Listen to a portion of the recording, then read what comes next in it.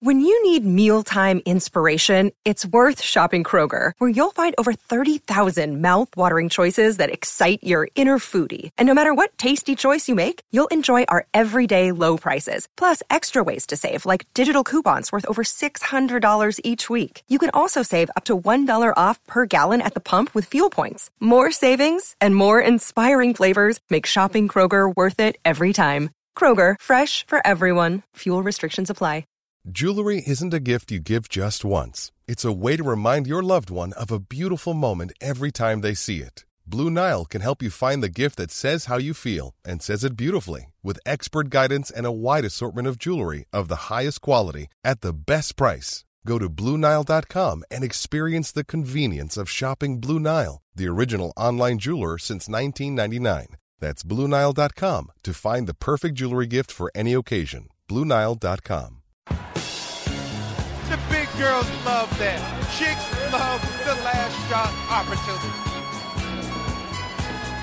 Somebody give me a napkin so I can wipe my mouth. Ah.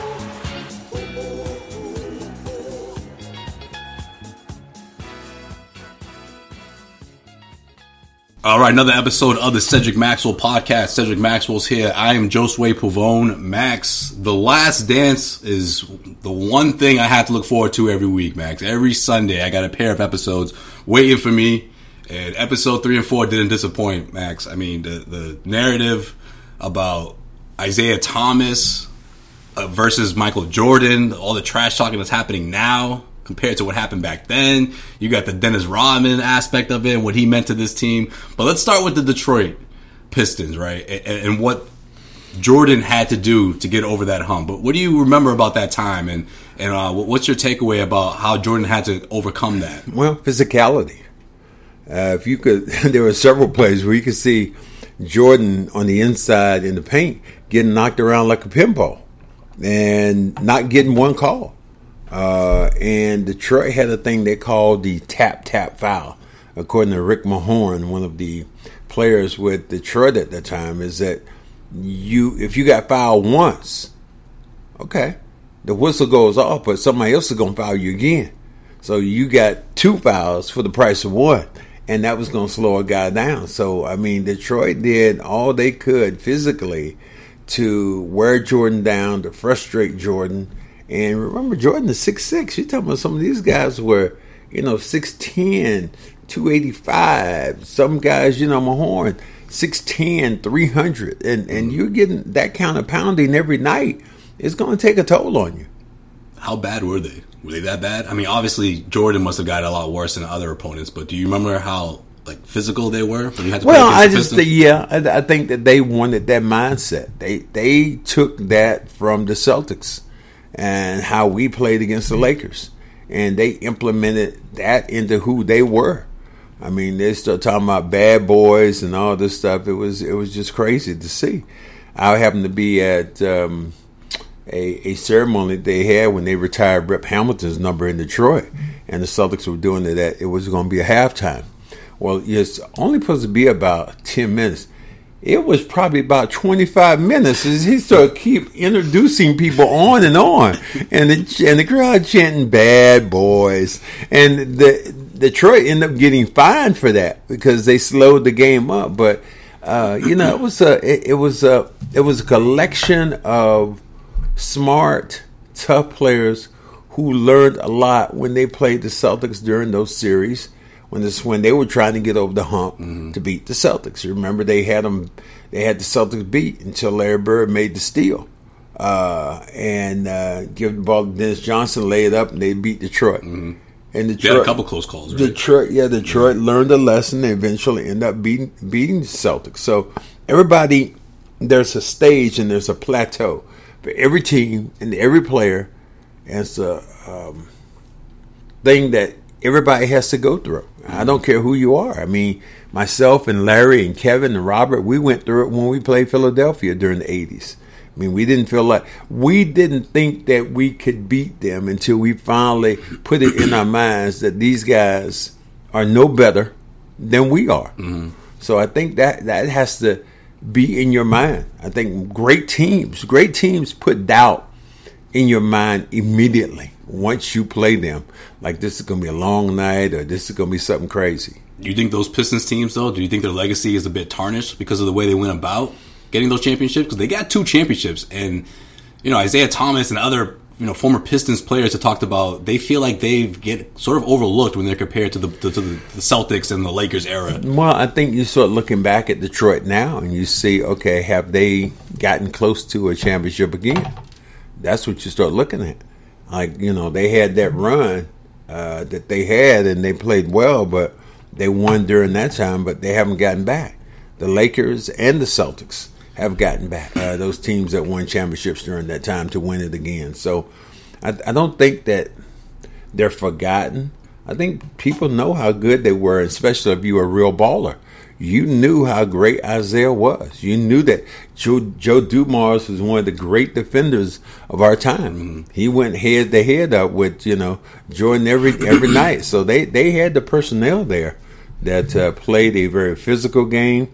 You throw in Rick Mahorn, and then you have Bill Laimbeer, and that was their motto. They weren't giving up any easy buckets on the inside. You could see that when they took Larry down 2 or 3 times, and then you add Dennis Rodman in the mix, and that was a cast of crazies. You think it's solely about that, though? Is it just their physicality? Because for Michael Jordan to call Isiah Thomas an asshole, on this documentary, that was certainly a highlight of those 2 episodes. And then Isiah Thomas says that he was really surprised to hear that from Mike, a couple of days after the documentary aired. Well, I think that, there was, I was just doing a little research today, surprisingly, on this very topic. And they were talking about the first time Michael Jordan really met up with, he started playing, going against Iverson. And it was at the All-Star game. He had played him a couple of games. And then at the All-Star game, Iverson was playing the rookie game, and then he was coming off the court. Jordan was coming on the court, and Jordan said, "Hey, you little bitch." So I don't think that's too much more than calling somebody an asshole. I've had James Worthy say that about me when I said he choked at the free throw line. So then I had to deal with this asshole pointing towards me. So I think those things come out. Yeah, I think that was the first thing he ever said to Allen Iverson, too. I believe so. I believe AI said that. Yeah, I mean, AI was just like, it was like his idol and the guy you idolize, and then all of a sudden you get this, you get a slap in the face. You're like, damn, this is, I always remember that with myself with Kareem Abdul-Jabbar, my favorite player of all times. And I'm on the court with him, and he just runs by and just elbows me in the stomach. I'm like, what the hell was that? As I told people before, he didn't hurt me, but my damn feelings were hurt. And I think that's the same thing probably with Iverson. But what it tells you, if there's a superstar guy that goes out of his way to elbow you or goes out of his way to say something to you, that's a compliment. Then you're relevant. Right. You are relevant. You're on that person's radar. You're relevant in his eyes. Right. So if you're any of these guys, and even if Jordan said that about Isiah, he's an asshole. That just goes with who you are. But do you think it's beyond basketball though? Because I think that's what people are getting at. I can't imagine it being more than basketball. And I like Isiah. I've dealt with him for years, and he will always find his way over to me to talk to me or whatever. And we had battles and wars, and so I can't imagine. And that's the same thing I say about the whole thing with Kevin Garnett right now and Ray Allen. It's like there's a time in your life when you're an old soldier that you let that die, and you respect the opposition. You've seen that many times, like when there's a war, and these 2 countries have been warring against each other, and eventually 2 guys who were trying to literally kill each other became friends after the war. People in Japan, some people in America became real close friends. So, and this isn't warfare. This is just basketball. So I don't quite understand how you continue down that line about somebody being an asshole. You think it's petty for Mike? I think it would. The whole thing is petty. I think some level, right? I'm not going to use the word. I'm going to say it's beneath him. Michael Jordan is one of the greatest players of all time. I mean, at this time, you want to call this guy an asshole? At this time, I mean, have you guys not, broken bread and laid that to rest? It seemed like you would. Yeah, but he's also one of the most competitive, if not the most competitive athlete. Right? Everybody says That's that what about. it is, everybody right? keeps saying that about Jordan B. There's 1,000 guys in the NBA who were competitive. Everybody's competitive to get to that level. Now, there are some guys maybe a little bit more competitive than others, but the one they always say was the most competitive was maybe they keep talking about Kobe Bryant, how competitive he was. Michael Jordan was competitive. I've heard, like when he played cards, he didn't want to lose. Right. When he was in college, he was playing backgammon, turned the board over because he was mad. So, yeah, there are guys who just want to win, and that's, I think, probably got him in trouble in the game of golf when he was good, but he wasn't good enough to, where he got people who, preyed on him because, they wanted to get his money. Right. And they would, there were golfers who would line up to play him because, he was good, but he wasn't professionally good. Like some of these guys got 1 and 2 handicaps, and Jordan has maybe a 10 handicap. I mean, it's hard really to overcome that. Mm-hmm. But the egotistical nature of great players sometimes get in the way. Right. That's the way I look at it. I look at it as, look, Michael's looking back on those years saying, yeah, I won, I beat you, I got over that hump, but I'm not going to forget what you did. I'm not going to forget what I had to go through to get there. And I'm not going to forget that I took you down. I don't want you to forget it. I'm going to throw it in your face forever. I don't think that... Is that competitiveness or is that just too petty? Is there a difference? I think, again, beneath him. Because I think we've all gone there. I mean, I don't think we pushed it in Philadelphia's face when we came back and beat them from a 3-1 series and had them tied up again, could have beat them again 3-1. Doc Rivers, in the interview I had with him, he was talking about the Lakers and the Celtics. And when the Lakers, Miami and the Celtics, the year or two after the Celtics won, LeBron joined D. Wade in Miami, and Boston came back home in the 6th game here in Boston with an opportunity to win it on the Celtics floor. And LeBron came out in that game. I remember talking to Alonzo Mourning about that. And he said when LeBron James came out, he walked by himself and Pat Riley, and normally he would speak. He didn't say a word. And he came out in that 6th game and was like you're throwing fireballs at, like you shooting a gun at God. It's like it made no difference in that 6th game. And one of his greatest games. Yeah, one of the greatest. Yeah. But as Doc Rivers said, if they had lost that game, they would have broke that thing up. Yeah. Chris Bosh would have been gone. Somebody would have been gone. Yeah. But they came back and won that game here in Boston, and eventually won the 7th and deciding game in Miami. And Boston had them down late in that game. And I told you that story before, how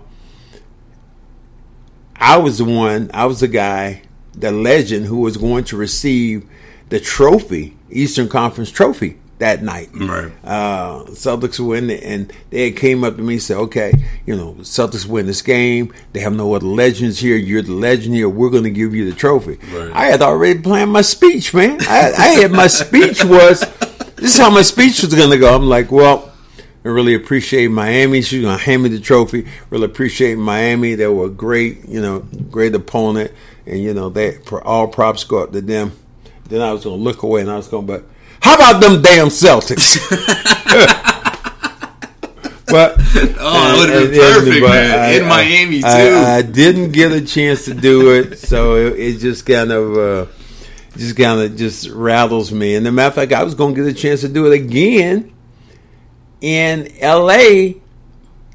2009. Oh no! 2010 Game 7. Well, when the Celtics went up in that game, they had said the same thing again. If the Celtics win, Bill Russell wasn't around. You're going to be the guy that's going to receive the championship trophy. And then I handed over to Wick and Brad and all those. I mean, excuse me, Brad. I get the Wick and I handed over to Doc Rivers and the team. Mm-hmm. But I've been. I've been shafted twice right now in this championship run. I think they owe me one now. So the next one's going to be next one I'm all over it. The Eastern Conference Finals, probably, just in case. You know, they get it in there. As I told you on Twitter, I'm finally doing something about my weight and my health. I found a solution for weight loss, and it's Awaken 180. My friends in the media told me about Awaken 180. It's their go-to program to lose weight without killing yourself in the gym or taking any kind of medication. Just listen to the success stories. My boy Kyle Draper, he dropped 30 pounds. Andy Grish dropped 105. And that's not it. Scott Zolak, Steve Logan, Dan Reeves, Dr. Laura Carmen, and add Cedric Maxwell to the list. It's only been about 3 weeks and I've already dropped about 15 pounds. Turn these trying times into a reason to get healthy like me. Call Awaken. Receive the same one-on-one coaching I'm getting at home or on Skype. Also access 1,000 recipes and tools you need to dance weight loss from the company who has revolutionized the weight loss industry. Set up your first consultation today at awaken180weightloss.com. Yeah, I love that part of it because that's just a huge part of Back to Jordan, right? His legacy and what he had to go through. But then, of course, there's the other episode, which was about Dennis Rodman. I think a lot of the time we forget just how good and how important he was to this team. And I'm saying we, as in my generation, forgets. Everyone's just quick to remember Jordan and Pippen, but this episode was about him getting his little quote-unquote 48 hours, right? Phil Jackson gave him 48 hours. You can go to Vegas, take a little vacation, clear his head, and come right back. What are the chances Dennis Rodman was going to come back in 48 hours? I like what Jordan said. 48 hours. Jordan said, you're going to get that guy back. You're not going to get him back. Facts. Why would you even think you're going to get him back in 48 hours? So, I mean, in that respect, Dennis just went out there and hung and did his thing and partied and women and, smoking cigars. But I guess that's what they had rode Dennis's back a long time, and he just wanted a little break, and they gave it to him. So, it was interesting to see Jordan talk about it. It's interesting to see how Phil handled it. I just can't imagine a coach during this particular time telling one of his players, like Jason Tatum, you know what? I know you done played all season long, and we're right in the middle. Go to Vegas for a couple of days, couple of days, and just hang out. Clear your head. Clear your head out. I know you're gonna be with the hoes and hanging out and all this stuff. Yeah, that's right. I know that's what you're doing. You're going hoe hopping while you're out there, but just like, do you think really? Come back focused. Yeah, right? But you can't. Come back focused. You can't even imagine a coach doing that. And on top of that, how would social media handle that? If they saw Dennis Rodman partying every night social with media with Dennis Rodman. Oh my goodness! We would have got some clips of what happened between him and Carmen Electra before everybody said it. Before any of the outlets reported it. He would have put it on his own Instagram. That would have been so true. That was him, and then now you see him with going to Korea that time with Kim Jong-un over there, and just like that's a whole nother chapter. Man. Too many chapters. He's crying, and I'm giving my money to charity, and he was a piece of work. He was a piece of work. You ever talked to him? I have. Where I was at an event in Vegas, of all places in Vegas. Probably, I must say about 10, 15 years ago, and we were playing. I was actually still playing a little bit. We were playing with some celebrities, and Dennis came in, and the place kind of went wow. And he came over, hey Max, how you doing, man? What's going on? Spoke to me and all that stuff. So it was really cool. But Dennis Rodman is he was a force in his own right. Right. Yeah. Right. And he got it done on the court. From the rebounding to obviously arguably if not the greatest rebounder, but also just defending in general, just energy. It was exactly what they always needed. That's what myself and Doc Rivers had this argument about. I can't say it was an argument. Just say it was a disagreement. Somebody had asked me about Dennis Rodman being a Hall of Famer. I was like, no, I don't think he's no Hall of Famer. I mean, I didn't see that. And Doc Rivers, I guess, was disagreeing with me. And I was walking down the hall in the Garden, walking by Doc Rivers, and he was holding a press conference. It was about a game the Celtics were playing. But he made a point of, as I was walking by, and said, yes, Dennis Rodman is a Hall of Famer, and looked right at me, and I was like, you asshole. So Doc Rivers, I had a chance to talk to him the other day, and I made mention of that exact thing, why he did that to me, and he just bust out laughing. But Dennis Rodman was unique, and I'll say that. Now, Hall of Famer, I think there was a lot of guys who I think maybe were better players, but winning multiple championships, being able to guard 5 guys, having the rebounding title almost, for his size almost every year. He was unique. And I guess in today's NBA, that uniqueness can get you into the Hall of Fame. This episode of the Cedric Maxwell Podcast is brought to you by BetOnline.ag. With currently no NBA, NHL, or MLB, you might think there's still nothing to bet on, but you would be wrong. Our exclusive partner, BetOnline, still has hundreds of events, games, and props to wager on. From their online casino, you got poker, you got blackjack. They are bringing Vegas to you. Absolutely. I think the thing about it, when you think about playing at this particular time, you want to stay safe. You want to be home. Now, I don't know if I would have bet on Paul Pierce the other day against Zach LaVine, but I know that was out there to be done. But BetOnline gives you opportunities, especially in this time of safety, that you just cannot beat. Absolutely. And if you're into entertainment betting, BetOnline has got you covered there as well. You can still bet on Survivor, Big Brother, American Idol, stock prices, and even the Nathan's hot dog eating contest. This is open 24 hours a day. It's all online. And if you head to betonline.ag, make sure you enter the promo code CLNS50, where you'll get a 100% payback bonus on your first deposit. That is CLNS50. Make sure you head over to betonline.ag, and don't forget that promo code. You ever had someone like that? Someone that your teammate was like, make sure you keep an eye on him, or maybe you didn't have to, but was there like someone else kind of loose like that? Go out a lot, stay out late? No, we didn't have anybody during the 80s like that, that you stay out late. I mean, during the 70s, early 70s, I'm sure there were a lot more guys at that time were hanging out because it was so much more prevalent about, things that people were doing. Mm-hmm. If it was snorting cocaine, to using other recreational drugs, to all the things that people did during that time, I think it would have been a lot more prevalent. I had one of my teammates that was with me, and it was the great Marvin Barnes, who played at Providence back in the day. He was just hell of a player. And by the time he got to the Celtics, he was probably a shell of himself.